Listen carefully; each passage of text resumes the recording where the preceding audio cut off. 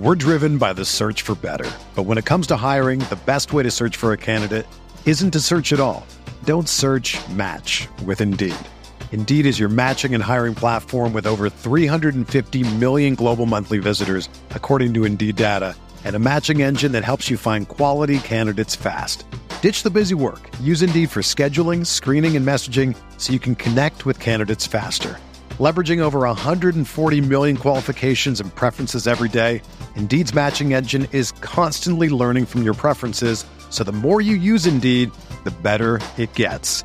Join more than 3.5 million businesses worldwide that use Indeed to hire great talent fast. And listeners of this show will get a $75 sponsored job credit to get your jobs more visibility at Indeed.com/Blue Wire. Just go to Indeed.com/Blue Wire right now and support our show by saying that you heard about Indeed on this podcast. That's Indeed.com/Blue Wire. Terms and conditions apply. Need to hire? You need Indeed.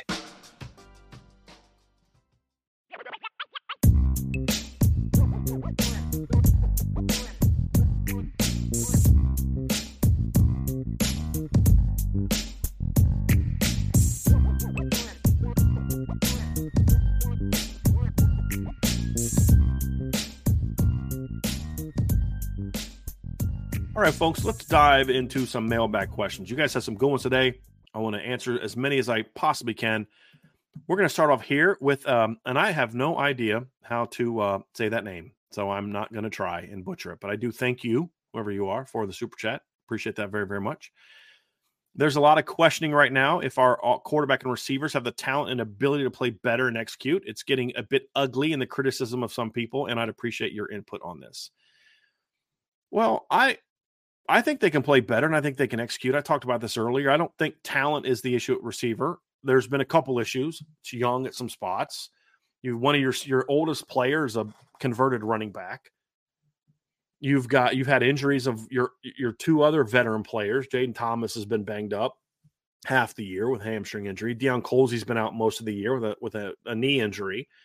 And you're playing a lot of young guys. I mean, there's times on Saturday where they had 3 true freshmen at running back on the field, a receiver on the field. So it's not talent. I don't think they've been developed incredibly well.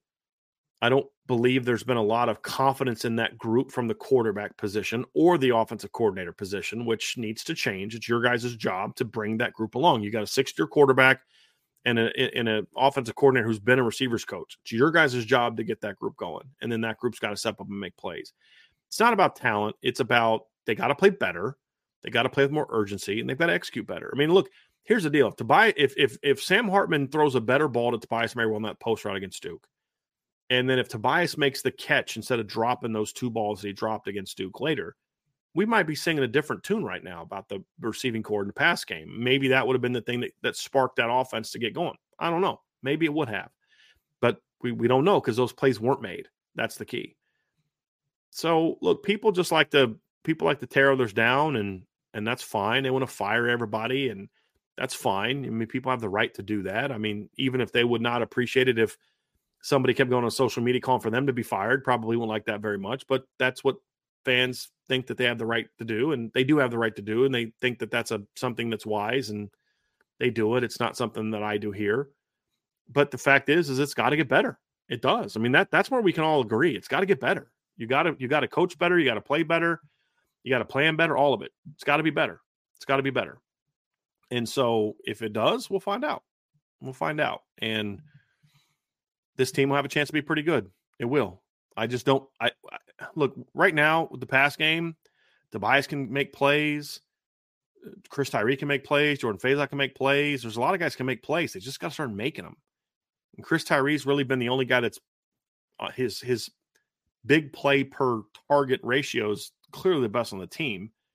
Just got to do more to get him the football. That's going to be the key. And when those times come, you got to make those plays. That's really where it's at.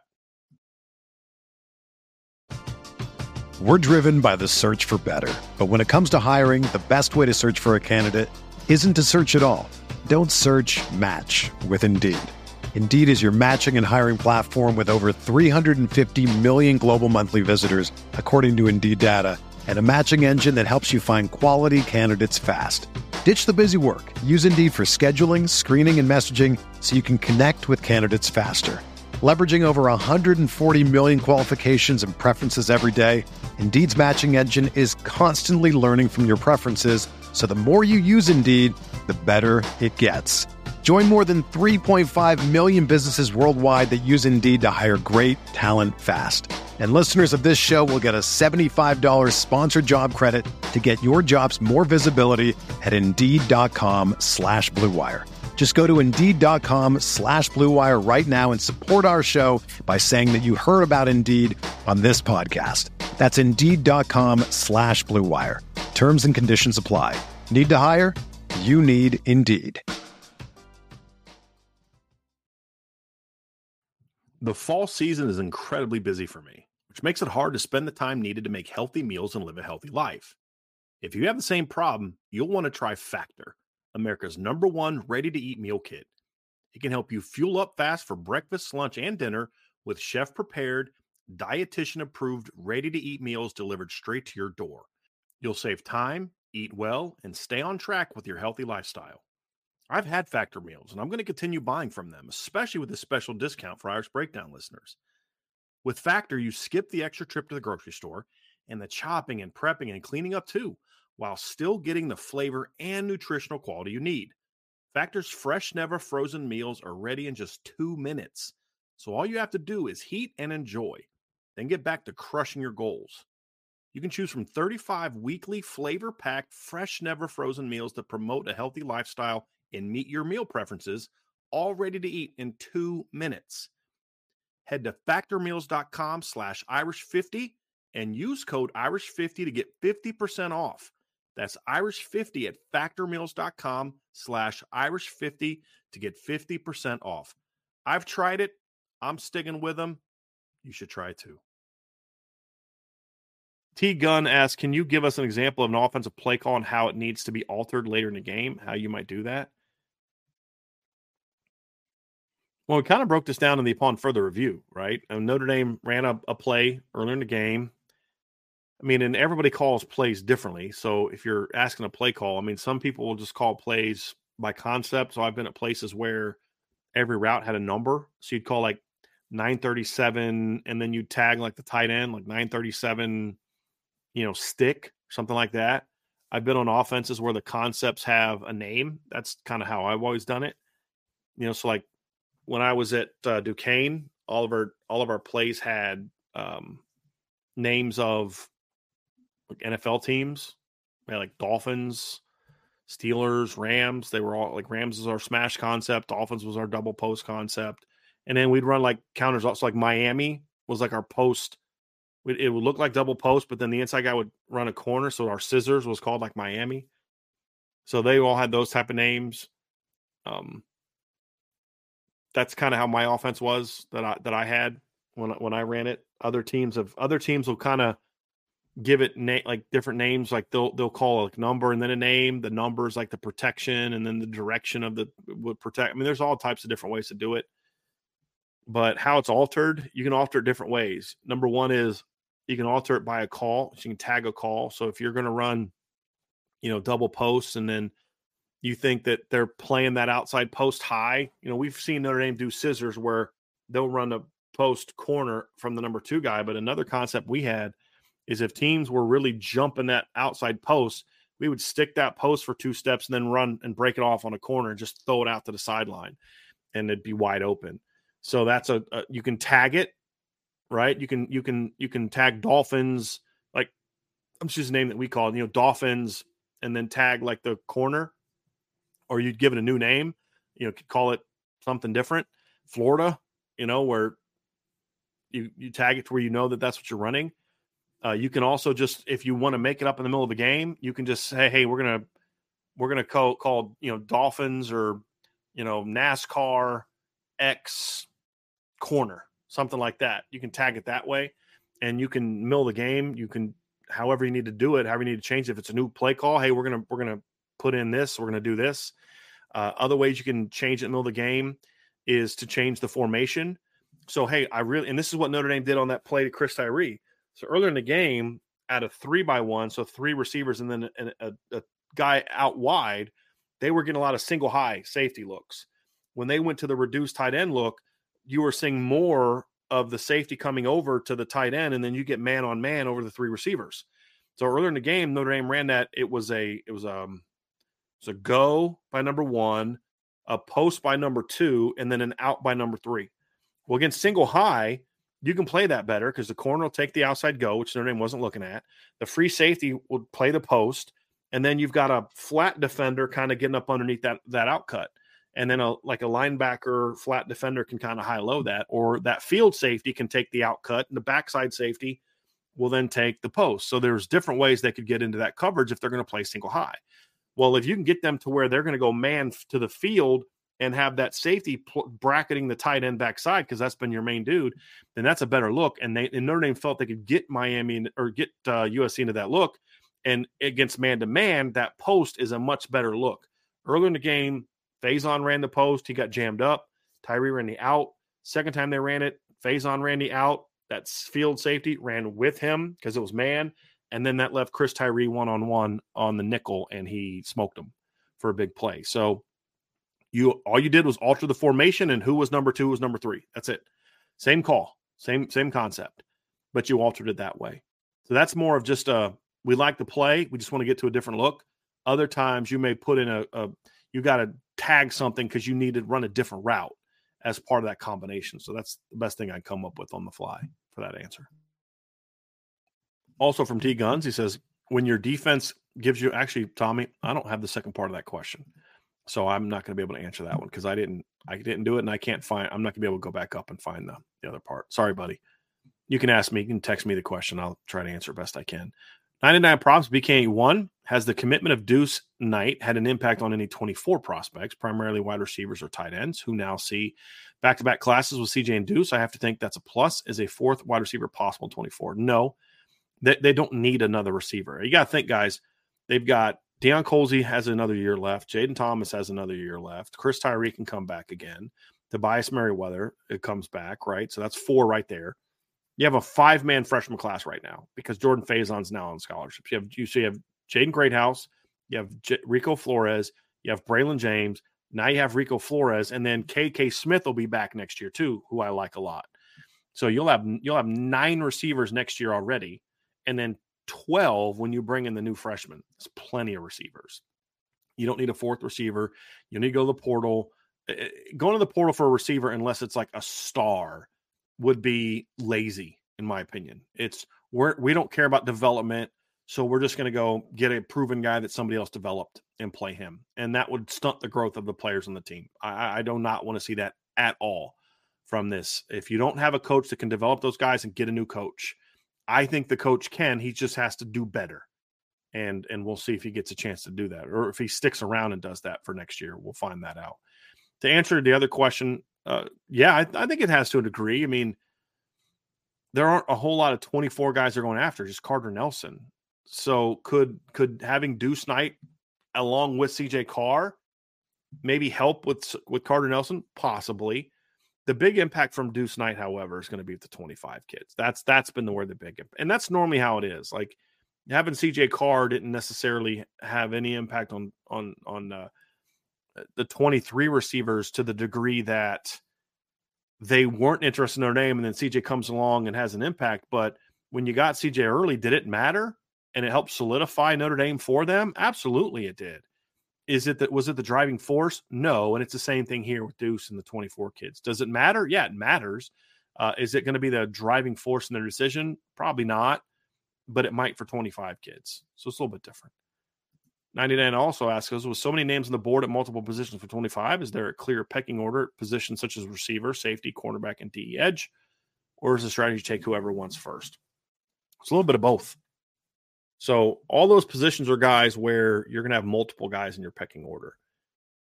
And the way you do it is you're breaking into groups. So like, let's say a receiver, there's like 5 kids you like a lot, and you're only going to take 3. Any one of those 5 kids wants to come, you take them. Any of the 5. Group of the second group, you may not take those guys right away. Does that mean among that 5, is there a necessary pecking order in that top of group of 5? Maybe not. Sometimes there is. and there's always a ranking. This guy's our number one guy. This guy's number two. This guy's number five. But you take all the guys from that group. Now, sometimes you may have a guy he's just so much better than everybody else. He's in a group by himself. And you may say, hey, look, we need to make sure that there's a spot safe for him, or we're taking that kid no matter what. But yes, there's a pecking order at each of those positions. But they're also grouped together to where you're not going to pass on one guy who's in that top group because you're waiting on the guy that might be a spot higher than him. Usually doesn't work like that either. Where that will impact it, where that'll happen sometimes is a quarterback or a position where you're only taking like one guy, running back maybe, if you're only taking one guy in a class, tight end if you're only taking one guy in a class. Usually though, it's here's my top group and we're gonna go after that guy. Here's a question I've been getting a lot lately from USMA 87. Why has Notre Dame not offered legacy Pritchett tight end? Is the room that strong? Well, two reasons. Number one, yes, it is. When the 25 class shows up, you'll have Eli Raridan, Holden Stace, Cooper Flanagan, Jack Larson, and they're hoping Carter Nelson. And they've offered another legacy commit in the 25 class that Notre Dame thinks is better right now, and that's James Flanagan, whose dad is Jim Flanagan. So you've got two legacy tight ends in the 25 class. James Flanagan's the better prospect, in my opinion. And I like Marshall Pritchett. I do. I think he's a good football player. And if Notre Dame needs to take a second tight end in the 25 class and they want to take Marshall Pritchett, I'm fine with that. The reason you can't offer him is because you're not ready to take a commitment from him. He's one of those guys that you'd had a pretty good shot at getting him if you offered him. The problem is they weren't ready to take him yet. There was other guys on the board. You got to remember, too, they had an early commitment from Nate Roberts. And they like James Flanagan better. Right now, Notre Dame's trying to get Carter Nelson as the second tight end in 24, and then James Flanagan would be the only tight end in 25. If they don't get Carter Nelson, then Notre Dame can expand the board in 25, and then I think Marshall Pritchett's a guy that they could certainly look at. But right now, the board is that strong, and you don't take legacy kids just because they're legacies. You've got to take legacy kids because they can help you, and they can help you win. And right now, Notre Dame views James Flanagan, another legacy, as the better prospect. And I think they're right on. I think they're correct on that. So I do believe that, that's something I can agree with. I can agree with him on that. And, I have no problem with it. I mean, I love legacies. I do. It's great. And I think Marshall Pritchett is a good football player, but I completely understand why they're in that situation and why they haven't offered him. Thomas Lammers with a question. Thank you, Thomas. Your current playoff predictions. Well, all but Notre Dame is still in it for me for my playoff predictions. So my playoff predictions were I had Georgia, Notre Dame, Washington, and Ohio State. That's my four. Notre Dame's out. Ohio State's still and the other three all control their own destiny. They're all undefeated. If they win out, they control their own destiny. They're in. So those three I still have. I think Ohio State beats Penn State this weekend. I still think they beat Michigan at Michigan at the end of the year. So I still have Ohio State in. Georgia I still have in, although the Brock Bowers injury gives me a little bit pause. But it just depends on who they play in the SEC title game. That's really going to what it comes down to. That's going to get very fascinating. Because here's the thing, like let's say Alabama wins out, just for argument's sake. Alabama would have a win over Ole Miss, win over Texas A&M, win over Tennessee, win over LSU. That's some pretty good wins. And then they have a win over Georgia. Their only loss would be all the way back to September 9th over Texas. And then they'd have some great wins since then. They're in. And then so you got to show, well, what about Georgia? Does Georgia get in now with that schedule that they've played? So if Georgia loses to Bama, their best wins on the year would be like Ole Miss, Tennessee, who'd be ranked a lot lower because they would have lost to Bama, Missouri, Kentucky. I mean, it's not a great schedule. Georgia would probably get in that situation, and you get two SEC teams again, which I think the way the SEC is this year would be a joke if two teams get in. I don't think Bama runs the table, though. So I still have Georgia in. Still have Washington and still have Ohio State in. Right now, the team who has the best combination of a really good win plus a schedule that sets up nicely to really run the table is Texas and Oklahoma, one of those two teams. What'll be interesting is if they both run the table and then Texas beats Oklahoma in the Big 12 title game. Do they both get in? Does Texas get in at that point in time? I think Texas gets in if that happens, because they will have played twice on a neutral field. Texas will have a win. They'll have the win over Oklahoma plus a win over Alabama. So overall resume would be better than Oklahoma, who will have a win over Texas, and that's it. I mean, Texas is not going to have if Oklahoma loses to Texas in the Big 12 title game and they go 12-1, or they will have one win over a ranked team all year, and that was over Texas, a team that just beat them. So, and their schedule down the stretch is UCF, Kansas, Oklahoma State, West Virginia, BYU, and TCU. The Big 12 is down this year. It's very down this year. And then Texas's remaining schedules: Houston, BYU, Kansas State, TCU, Iowa State, and Texas Tech. So I can see both of those teams running the table, and then the winner of that game basically gets the 4th spot. That's how I predict it right now. That's kind of how I see it playing out at the present moment, based on how things are. Joe Allen, how about Xavier Watts, my hometown boy, getting Defensive Player of the Week? That's the Bronco Nagurski Player of the Week, by the way. How much more do you think it will drive the defense's confidence for the rest of the season? Well, that depends on how they handle the success, Joe. I mean, it's a great point and question, but it comes down to where's your mindset. If your mindset is, boy, we feel really good about ourselves and we like how we felt this weekend and we want to do more of that. We want to show that we're the best defense of college football and we're going to just go dominate our next 4 opponents and play at a high level, then you build off the USC game and you really play dominant football.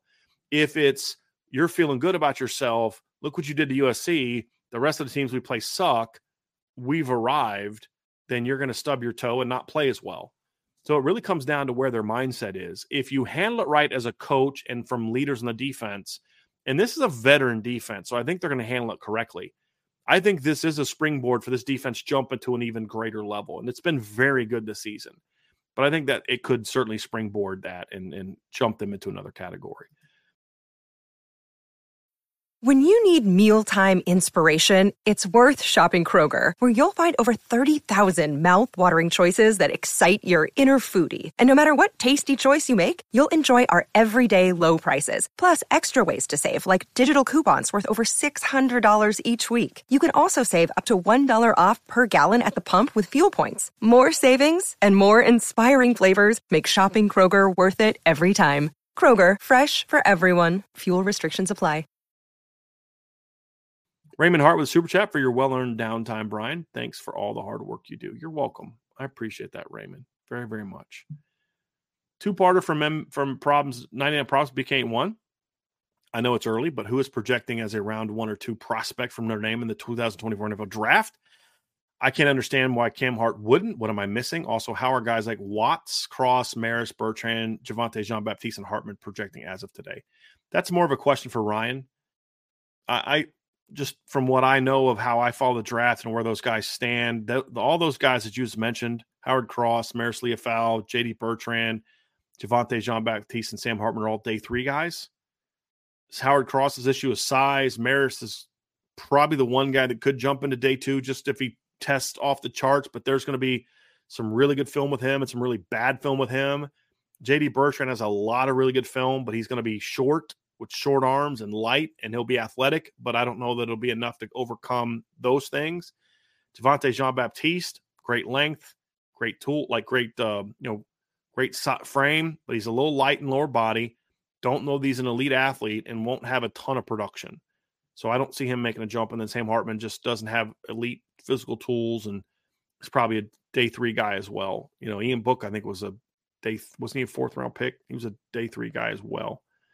So, day 1 is round 1, day 2 is rounds 2 and 3. So they're all day 3 guys. The problem with Cam Hart is simply injuries. I mean, that's what it comes down to. He's had multiple injuries on his shoulder. That's a big red flag if you're an NFL team. And the other one is Cam hasn't shown great ball skills, meaning he doesn't make a lot of interceptions and pass breakups. He just blankets people. And I don't know that his film projects to be that of a first-round pick based on that alone. I mean, lack of ball skills and the injuries. I mean, that alone is going to make him out of the first round. Or the ball skills alone is going to probably knock him out of the first round, the lack of production on the ball. And then the injuries probably knocks him out of day 2 unless he can just obviously stays healthy the rest of the year. That's a great sign.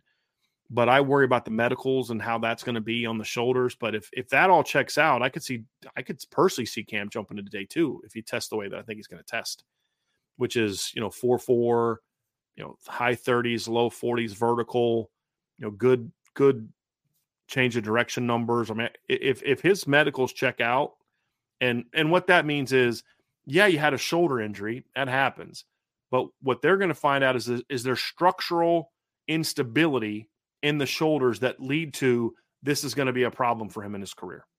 That's what they're going to look at. And if he doesn't pass that, then he's going to drop. If he passes that, then you could see him rise up into day 2 if he's able to have a really good combine and pro day period.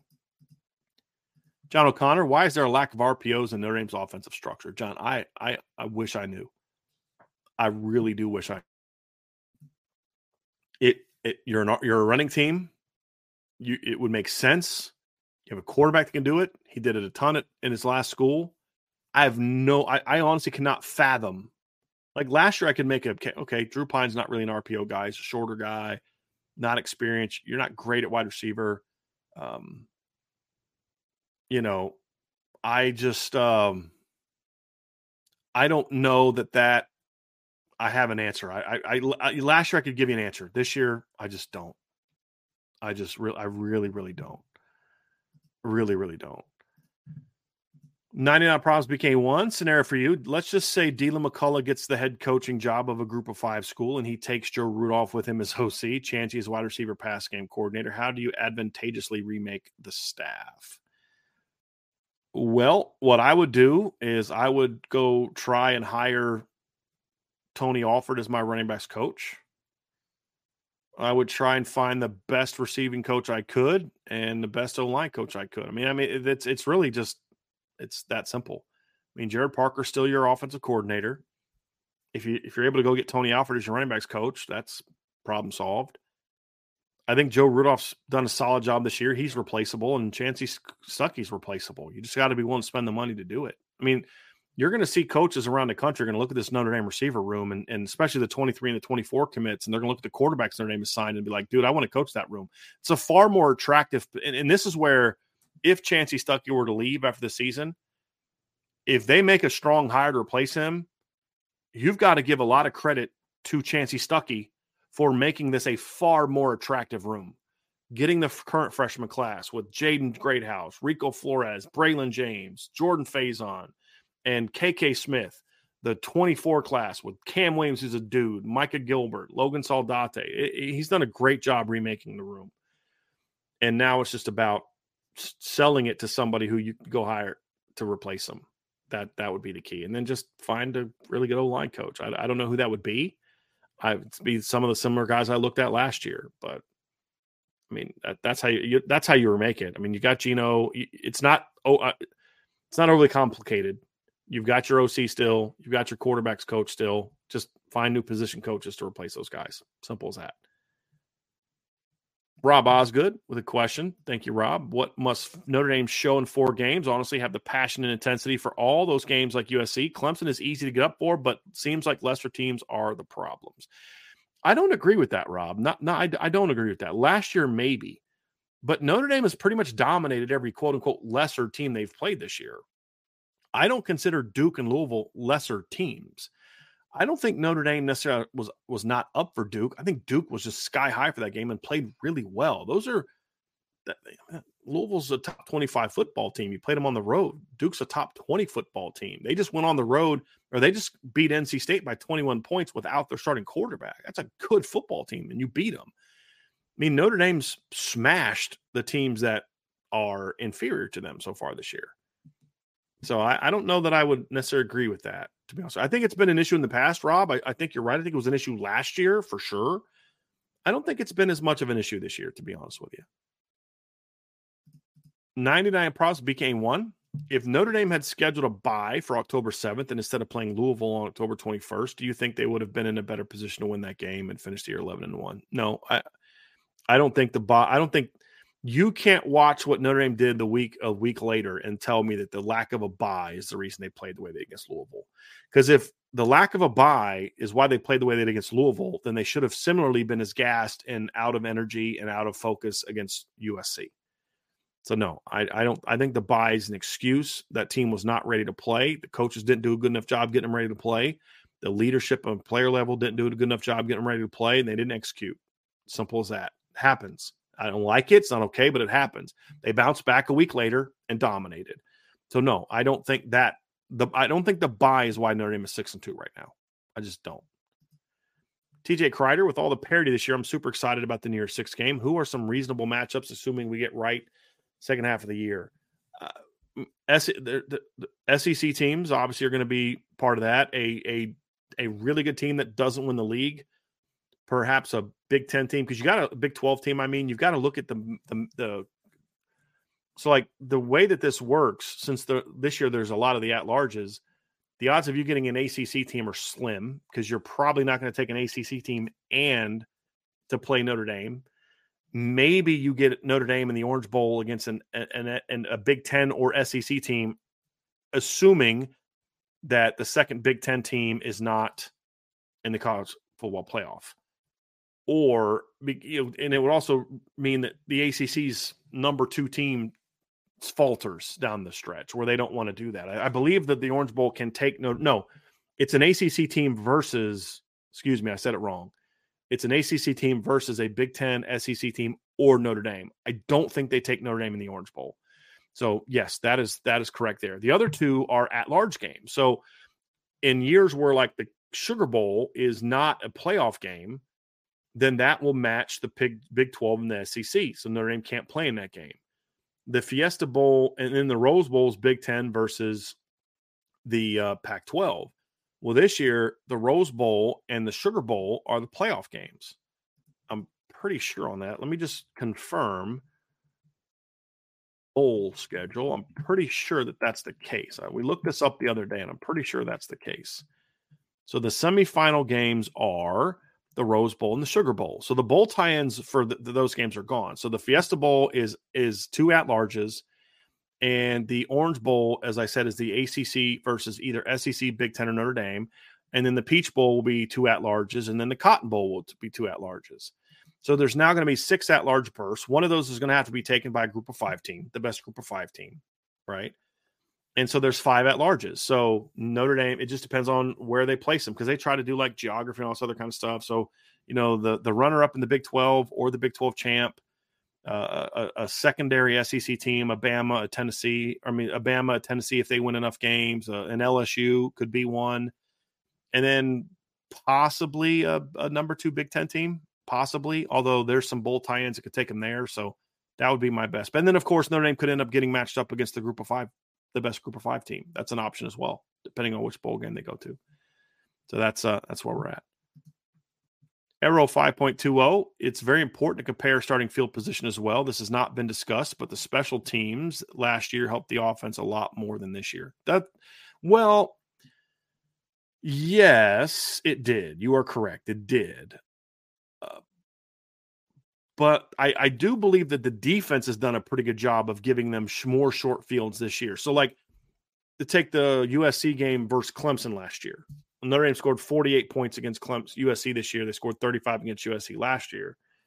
Clemson last year. Against Clemson, you had the blocked punt for a touchdown. You had the pick 6, and then you had the other interception that gave you the ball at the 13-yard line. Well, that's similar to what we saw this year. Against USC, you had a fumble return for a touchdown.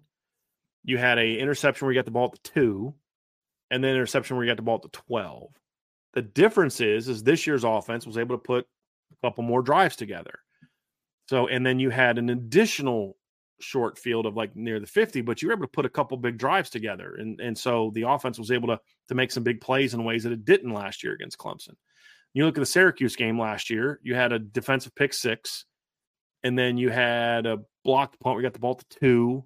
That helped. So, yeah, you did, but I don't know that Notre Dame's offense this year has suffered from bad field position all year. or not as good field position. Maybe slightly better, but I don't know if it's a ton better.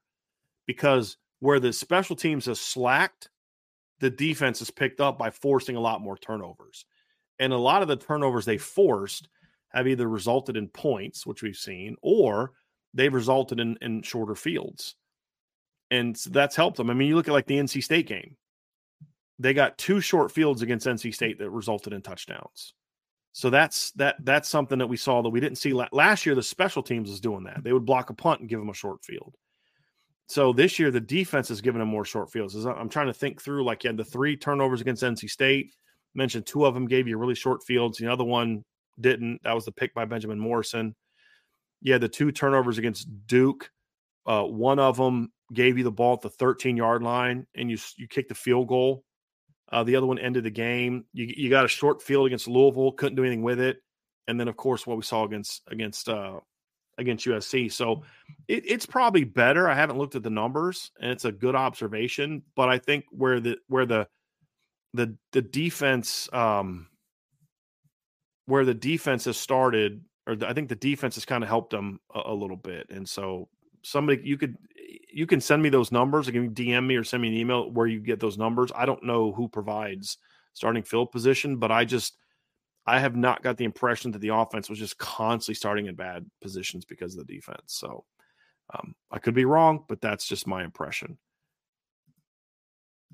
Eric Santini, Brian, do you think it's better for teams to play a schedule like Notre Dame where they front load the good opponents or back load a Michigan like Michigan? I don't think either works. I don't think Notre Dame front loaded their opponents this year. I mean, Notre Dame's first 4 games were against Navy, Tennessee State, NC State, and Central Michigan. You had 4 games to kind of get ready for your tough stretch. You had a tough 4-game stretch in the middle of the year, and then you end soft. What I would say is I actually think Notre Dame's schedule this year was set up well. There just were a couple problems. The problem is you didn't anticipate Duke and Louisville being as good as they are. That's really what it boils down to. If Louisville was still coached by Scott Satterfield and Duke was still coached by David Cutcliffe, Notre Dame's 7-1 right now. No problem. So I kind of like it. You broke it up a little bit. I don't think they plan on having that 4-game really brutal stretch. The only thing that I would say, the only thing that I would have done differently this year is, as I said, I would have put the bye week before the USC game. You could have maybe done before Louisville. I'd have been okay with that too, but that's probably where I'd have put it. And either of them would have been fine. I don't know that would have changed anything about the Louisville game, but it would have made for a little bit of a better breakup, like kind of like 50-50 kind of thing. That's what I would have done. But no, I don't think backloading your schedule is great either. We'll see what Michigan can do when the schedule ramps up. That's just one of the worst schedules I've ever seen. I mean, Michigan has no justification for being a playoff team unless they're 13-0. A 12-1 Michigan team has no business being the college football playoff, in my opinion. Their schedule is that soft. It's embarrassing. And same thing for the Big 12 teams. And it's not their fault. I mean, this is just a down year in the conference. I mean, Texas went and played Alabama on the road, and it's not their fault that the Big 12 was down.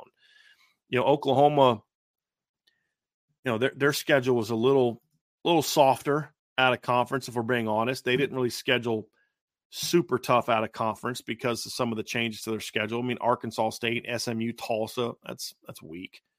And otherwise the schedule would have been better if Cincinnati was typically like they normally are, if UCF was like they normally are, if Oklahoma State's like they normally are, TCU like they normally are. You're going to have 5 ranked opponents, but as it stands right now, because teams are down, you're going to have 1, in the regular season. So it's just sometimes those are the breaks. Michigan purposely scheduled an incredibly ridiculously soft schedule. And they should, if they don't go undefeated, they have no right to be in the playoff, in my opinion. It's a comment from Robert Schmidt. Thank you, Robert. He says, "Hot Rob from Los Angeles. Just want to let you know I love your show. I personally find IB to be the best overall coverage of Notre Dame football." I appreciate that very, very much. I do. I appreciate that. PK says, "Love to see Sam get 2 options per play, but only if Parker doesn't give it away with personnel. Always 100% agree. Need a heck of a lot more RPO. The offense instantly improves, guaranteed." Very well could be true. Beezer 12, washing beard. just for fun, what would have to happen for Notre Dame to squeak into the playoffs? Oh my gosh. What would have to happen? Okay.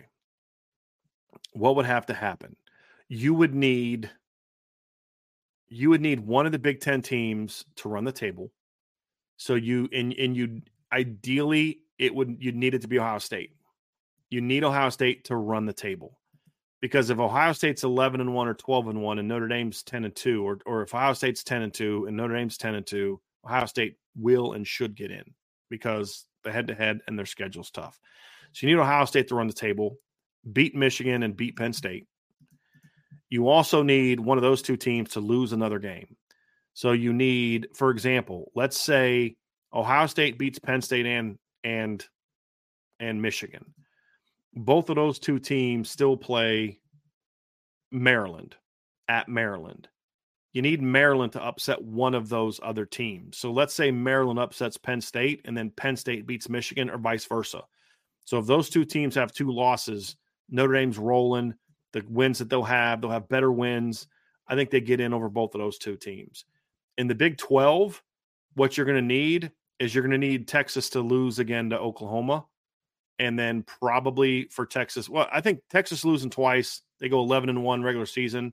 They finish 11-2. They'd have one better win than Notre Dame, or one more win than Notre Dame. But their schedule would their entire resume would be built on beating Alabama. They'd be 1-2 in big games. I don't see that happening. So I think they would get in over Texas. Pac-12, you need them to. This is the most likely, actually. The Pac-12 is the most likely. Is the Pac-12 just eats itself? They just all beat each other.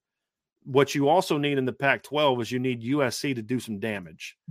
So you need USC, to beat one of Washington or Oregon. You need, if not both. If USC beats both of them, that'd be big for Notre Dame because I think Notre Dame would have a shot. And then let's say they beat them both in the regular season, and then USC loses to a two-loss team in the Pac-12 title game. You need chaos. You need USC to lose one more game, but also beat some of those teams. You need Washington to lose to USC and then either lose to Oregon State or Utah or Washington State, which is possible. You need USC to beat Oregon and then Oregon to lose. Well, if USC beats Oregon, they're out. So as far as relative to Notre Dame, if USC beats Washington and then say they lose to Oregon, USC beats Washington and Oregon and say loses to Utah or UCLA, they're out. Or here's the other one. USC beats Washington and Oregon in the regular season. Oregon is then out. And then Washington loses to, let's say, Oregon State on the road and then beats USC in the rematch. The Pac-12 would fall behind Notre Dame, in my opinion. So I think you're going to get an ACC team in. So if Florida State loses, they're going to lose once, and they're going to get in. So I think Florida State or North Carolina, one of those two will get in. I'm banking on Florida State.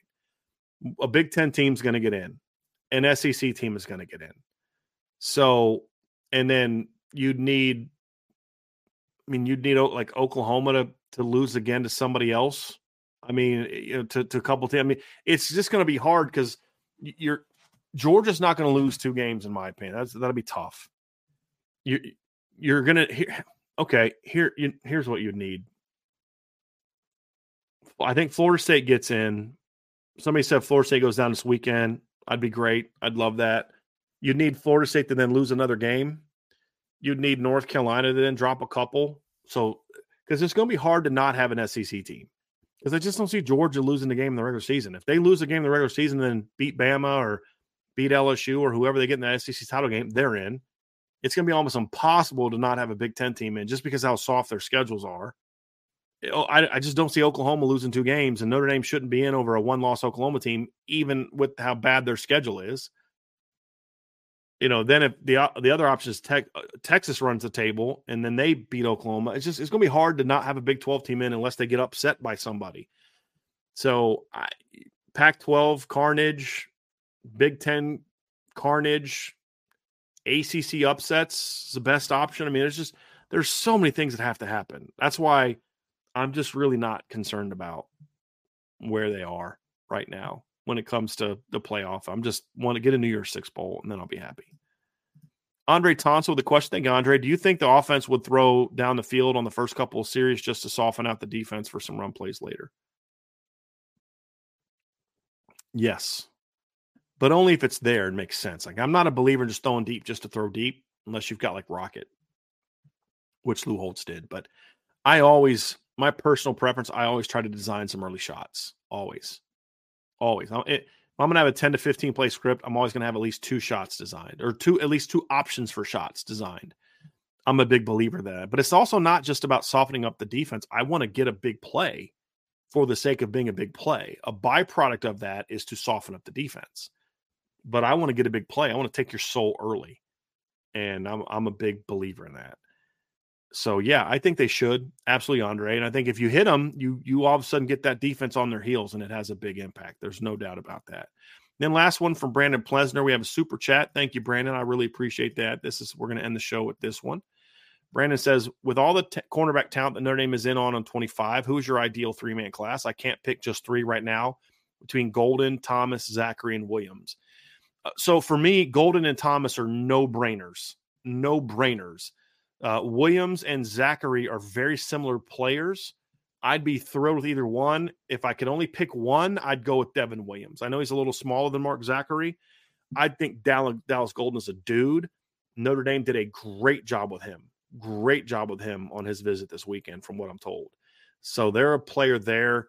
Cree Thomas, to me, I love Cree Thomas. He gives you that big boundary cornerback type of guy, or a real rangy field guy, if that's what you think is best at. And then if you get those two, and then Zachary and Williams, I mean, it's a win-win. I'm picking Williams just because I think he's slightly better. But if it's Zachary, I'm thrilled. I mean, thrilled. So that'd be a heck of a cornerback class. But yeah, Dallas Golden is my number one guy. Cree Thomas is there as well. That's a great. I mean, honestly, Brandon, there's no loss in that. Like, my ideal class, honestly, I'm gonna cheat here, Brandon. I'm sorry, dude. I'm gonna cheat. My ideal class is 3 of those dudes. I don't care which one. Just give me 3 of those guys. But if you say take any of those 4, give me 3. If I can only have one guy, Dallas Golden be the one guy where I'd definitely say,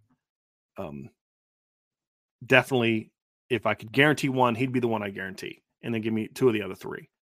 But I love that 4-man group. I really do. So that's going to do it for today's show, everybody. Thank you all so much for being with me today. And I'm going to miss y'all actually a little bit over the next 4 days. So as I said before, no show this weekend for me. We'll have IB Nation Sports Talk tonight and next week. So, and Andre, thank you for asking about my mom. She's doing a lot better. She's going to be in town next weekend for the Pitt game. So we're going to have a tailgate next week, which will be a lot of fun, barring anything coming up with my family between now and then. So we'll have that next week. And I'm going to take the next few days off, rest my body, my throat, get some health stuff figured out, get caught up on a lot of other things because I need a break. So it's my first actual true break since I started Irish Breakdown in 2019. So I hope that you all understand that I definitely do need to take some time and are patient with me as I before I get back on Monday. And still, please be on the boards. Please check out our content. We'll still have stuff. IB's not going away. I'm just taking a few days off. So I appreciate your patience with that. And then I'll be back on Monday and be ready to rock and roll. And me and Vince and I are going to do a mailbag on Monday, and we'll get ready for Pitt. So enjoy college football this weekend. I will still be on the boards because that's kind of fun and a relief. So I'll be there. If you have questions for me, hit me up on there. If you want to talk ball, you can always hit me up on there. I'll still be on there. But other than that, I'm going to take some time off. So thank you all so much. I appreciate y'all very much. And we'll talk to you guys here very soon on the Irish Breakdown Podcast.